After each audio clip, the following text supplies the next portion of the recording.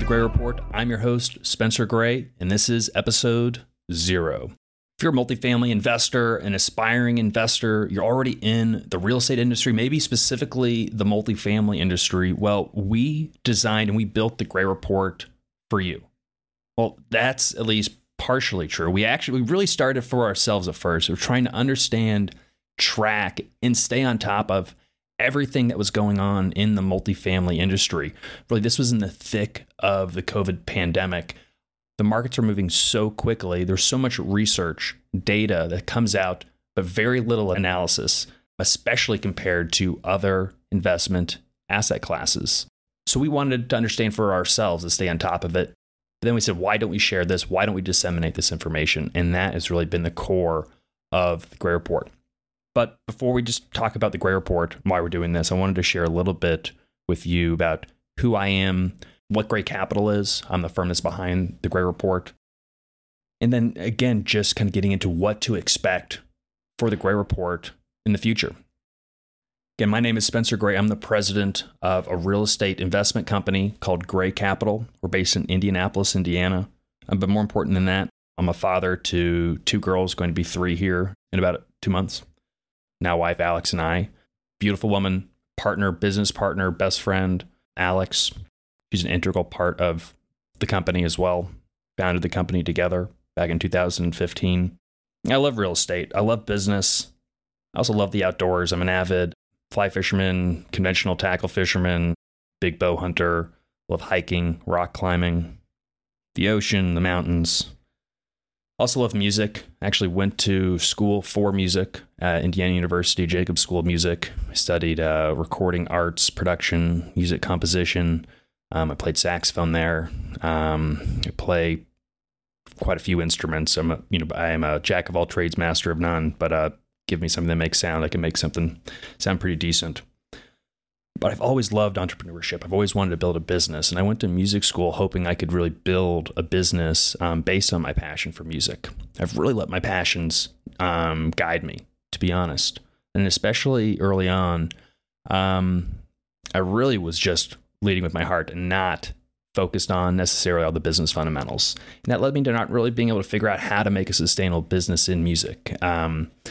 After I was born, raised in Indianapolis. After school down at IU, Jacobs School of Music in Bloomington, I moved out to New York City, working in recording studios, really trying to cut my teeth in the music industry in New York City. And while loved being in the city and I loved doing that, I decided I did not want to live in New York City for the rest of my life. I didn't love it that much. So my then girlfriend, now wife, Alex, and I made a long trip back to our hometown of Indianapolis, where I continued to work as a recording engineer. But I also was getting into real estate, flipping houses on the side. I'd actually flipped my first home back in 2006. When I was still in high school, I got roped into it. A buddy's father was doing it. He wanted to teach his son. His son needed to go find a partner, and I was that partner. And I look back at that as a real light bulb moment for me, where real estate became an idea and a concept that was possible. I didn't know everything about it, but I knew it was there, and it made sense. And not just simplicity of people need a home, people need shelter over their head. It was tangible. It was something I could do, and I thought I understood it to a degree. Even though we didn't make any money, I think we lost a little bit of money on that first deal. We ran into the great financial crisis. Credit disappeared overnight. It was a good eye-opener. Luckily, it wasn't a tragic loss. It was much more of a learning experience and has paid dividends, to this day. Fast forward again, back in Indianapolis, trying to be a recording engineer. I was doing a lot of actual audiobook productions, working for Audible.com as a freelancer, recording audiobooks, editing audiobooks, recording, musicians, whatever I could do. I was building a business plan to open a recording studio. And I just could not see the long-term prospects. And that's when really my entrepreneurial side of me really started taking over and saying, well, I think I'm more excited about building a business than I am just building a business in the music industry or revolving around my skill set. What else is there out there? I was drinking a pint of craft beer with a buddy of mine and my now wife, Alex, we're talking about beer. We were seeing all these craft breweries opening up, and we started just asking ourselves, I wonder where they're getting all these ingredients from. The growth is so strong. There's got to be something to that. And, we see all these brewers making these hoppy IPAs. And we asked, could we grow hops in Indiana, and would brewers buy them from us? Indiana is a very strong agricultural state. We can grow a lot of things really well. We didn't know what we didn't know, but the first thing we did, I started calling up craft brewers and asking them if they needed hops. They told me they couldn't get them. There was a hop shortage. I asked them if I had them, would they buy them from me? They said absolutely. So I started making calls and eventually flew out to Yakima, Washington, started literally banging on hop farmers' doors, trying to learn about what they did. And I quickly started signing contracts with these farmers, long-term futures contracts, 3, 5, 7 years into the future, to then go to sell and assign to brewers. Simultaneously, started building out what would eventually become the largest hop farm in the state of Indiana, founded the Indiana Hop Growers Association. And we all of a sudden were the largest hop distributor in the Midwest, not just selling hops to craft breweries in Indiana, but throughout the Midwest, throughout the country. We were exporting internationally to Europe, Russia, Central and South America. And we had just learned about this industry a year and a half prior. It went very quickly, and it was a lot of fun. Meetings at 9, 10 a.m., having a pint of whatever Imperial, whatever the brewer was proud of. It was a different industry, and it was a lot of fun. But we got to a point where we were preparing to develop about a $3 million processing facility, the largest of its kind outside of the Pacific Northwest. Sitting down with our accountants, partners, and looking at the long-term business prospects, and we saw not very unfavorable growth projections in the industry, and our margins shrinking, and to be honest, a more or less unsustainable business model. We fortunately had entered the market at the right time. We are some of the unsold future contracts that we had signed from farmers had increased in value significantly.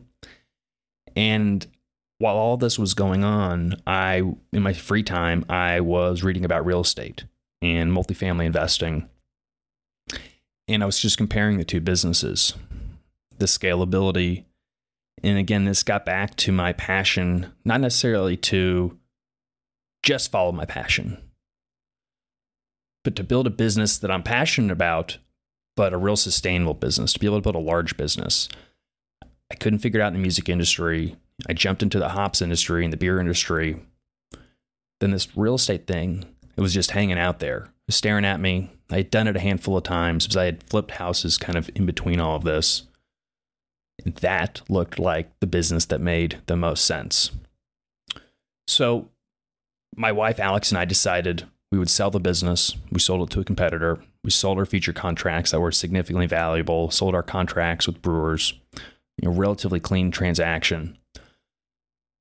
While at the same time, I really began focusing all my energy on networking, having a lunch, having a breakfast, a coffee with anyone who would take 15, 20 minutes, who was in the real estate industry to talk to us, lenders, brokers, attorneys, other operators, people who were doing something similar to what we thought we wanted to do. Until then I had a conversation with a syndicator, and I didn't know what syndication was at the time, but I knew he was buying apartment buildings. They looked interesting. They were the kind of apartment buildings we wanted to buy. But the more I learned, the more I didn't know.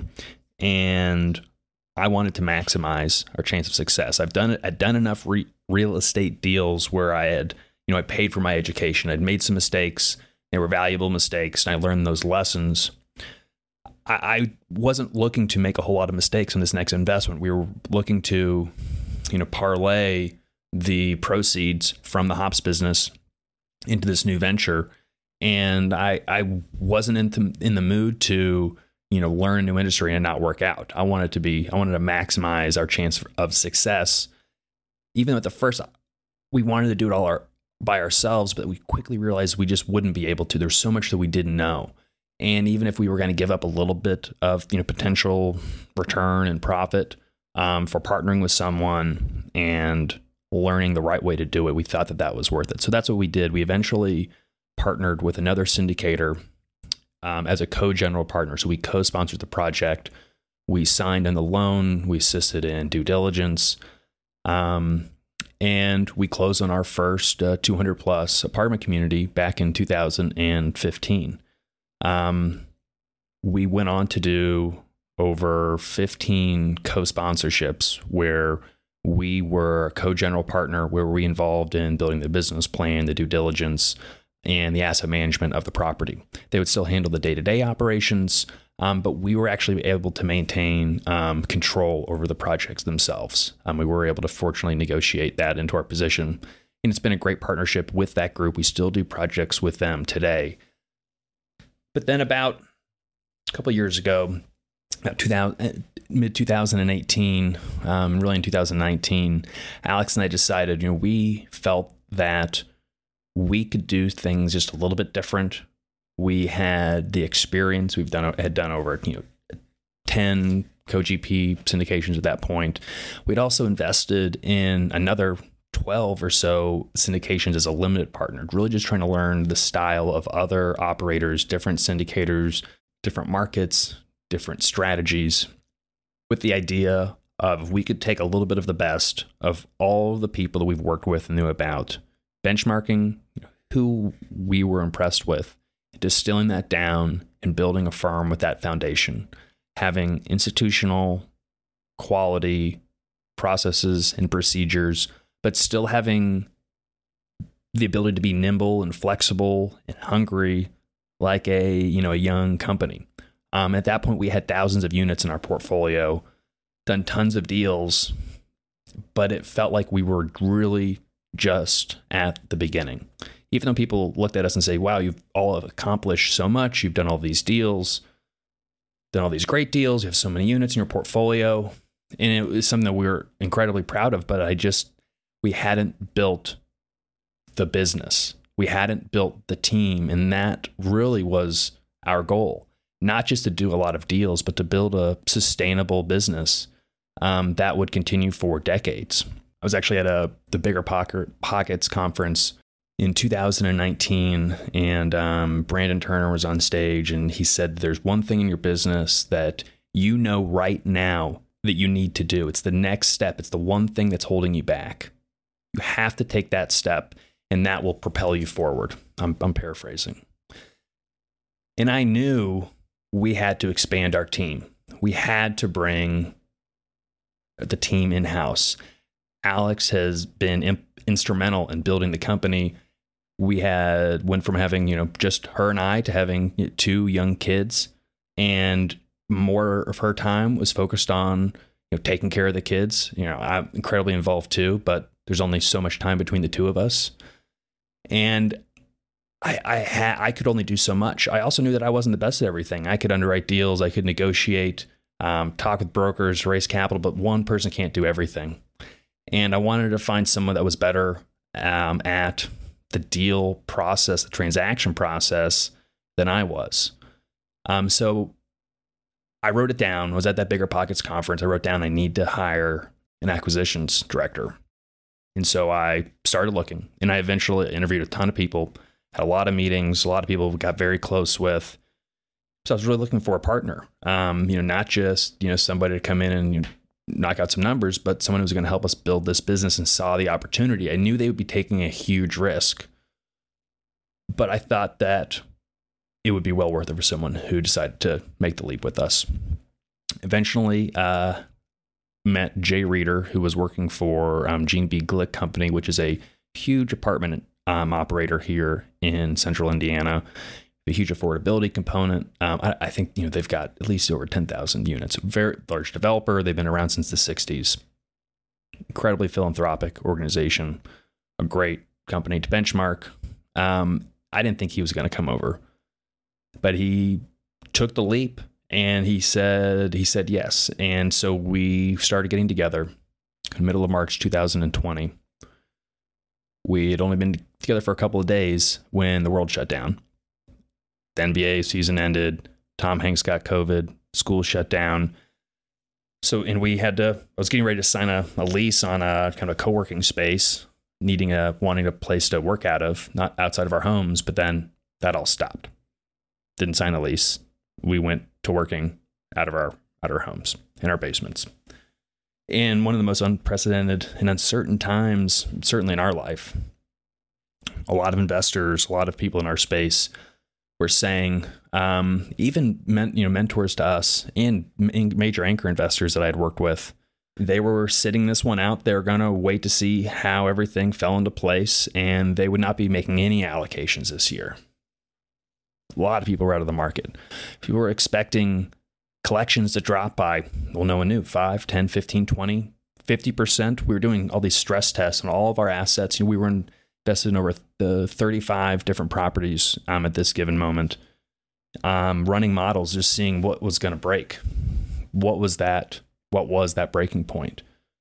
But we still decided, we looked around, we really waited, got through April, and we didn't see the ground falling underneath our feet. And I looked around and I said, this could be one of the most incredible opportunities of our lifetime.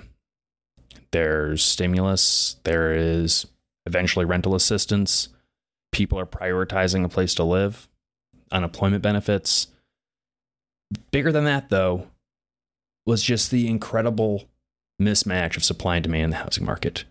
We had known this. We'd been investing in it. I've been tracking the data, seeing the huge gap between demand for housing, the demographic shifts of millennials and baby boomers, and just the lack of supply that had been built over the last decade since the great financial crisis. I said, I know that there could be some volatility, but if we're looking at this out of a 5-year time frame, 7 or 10-year time frame, this makes sense. I don't know what's going to happen this year. I can't predict the next 24 months, but the supply and demand is so clear, especially in a lot of the markets we were looking at in the Midwest. So we continued on acquisitions. We had 2 deals under contract, a 165-unit property in Indianapolis and a 36-unit condo deconversion in Indianapolis. We went on to closing those transactions. Those were our first projects as lead sponsors. And we got those done just barely. It was a struggle to raise the capital. We had to pull every string and every contact we knew to raise the money. It was about $2.2 million for each project.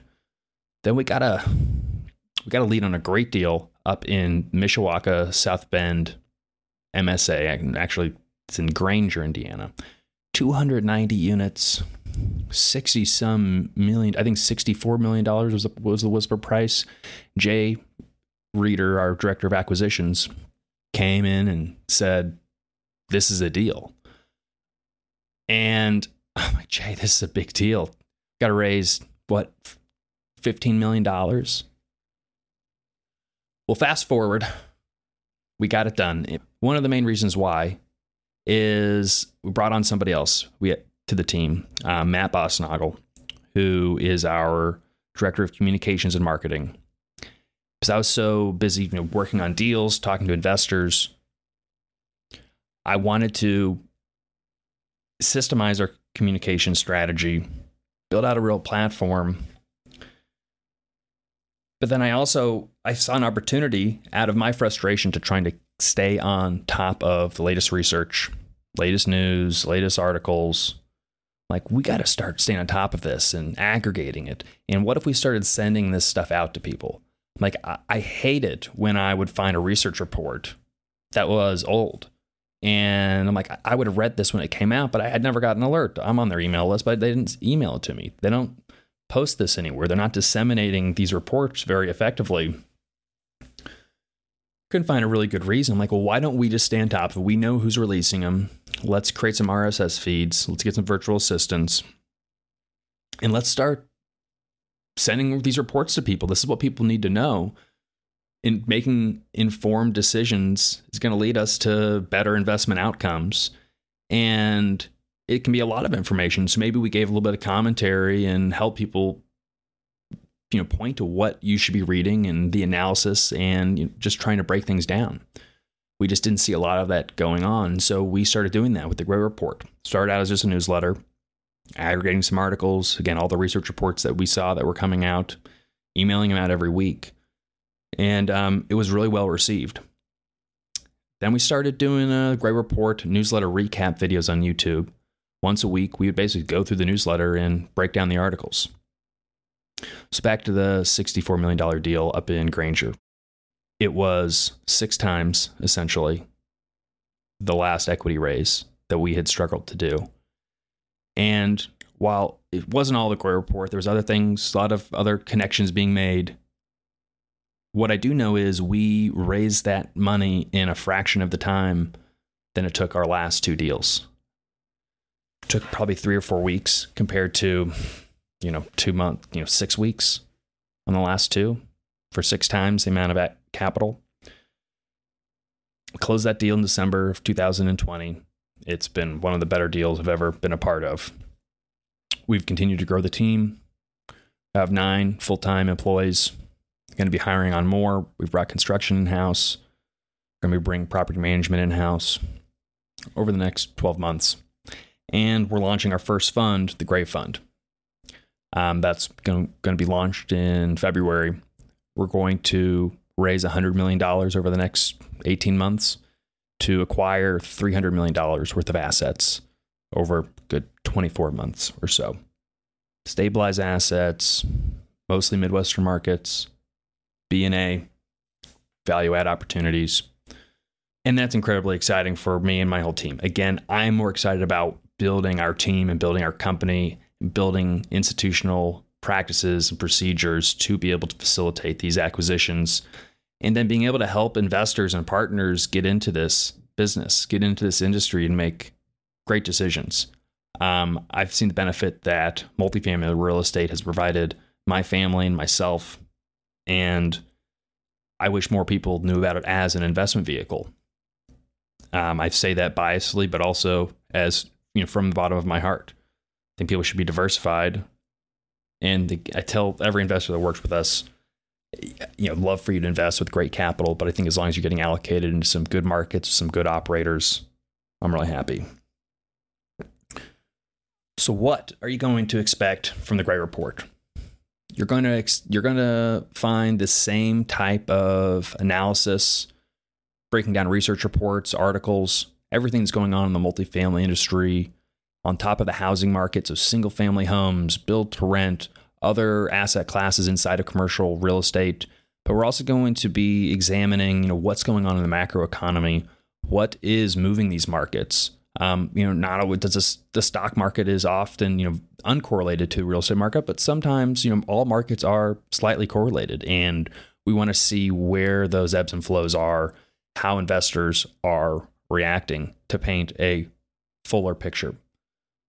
But what also you're going to see is more interviews, one-on-one interviews, not just with owners and really industry insiders, some syndicators, but it's going to be less of a focus just on the capital raisers and the syndicators and people who are kind of doing what we're doing, although we'll have plenty of those folks on. It's going to be a lot of the research guys. It's going to be people who are putting together these research reports, the analysts, the brokers, the lenders, really a lot of the inside people in the industry who are much more in the trenches than the guys who are, just putting the deal together. Even somebody like myself who is, doing marketing and looking at deals, talking to investors, building investment strategy. We're going to be talking to people who put these reports together, who see all the data and are looking at it from a much more unbiased lens. So beyond keeping you informed, up to date on what's going on in the industry, we're excited for you to come along on this journey with us in the Gray Capital. So again, we have a lot to be proud of today. We feel like we have accomplished a lot. But at the same time, we really try not to focus or dwell on that. And I truly feel like we are just getting started. We're just beginning. We're in a brand new office space. We're adding to the team. We're launching a fund. There's a lot of great new things. And what Gray Capital looks like today isn't what we looked like a year ago, or especially 2 years ago. And when you see us next year, it's going to be entirely different in a great way. We're going to be a bigger team, a stronger team. We're going to have done more deals. We're going to have had some great guests. And I'm just looking forward for you to being here kind of every step of the way to share this journey with us. So please, make sure you subscribe to this podcast, whether it is wherever you listen to your podcasts. But also, these episodes are also going to be posted to our YouTube channel, the Gray Capital LLC YouTube channel. So make sure you subscribe to that as well. We'd love for you to give us a review, a rating, and especially comment or feedback. If there's ever anything, any topic you would like to see covered, let us know, and we're going to put that to the top of our list.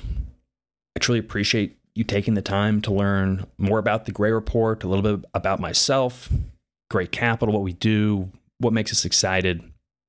Again, looking forward for you to come on the journey with us.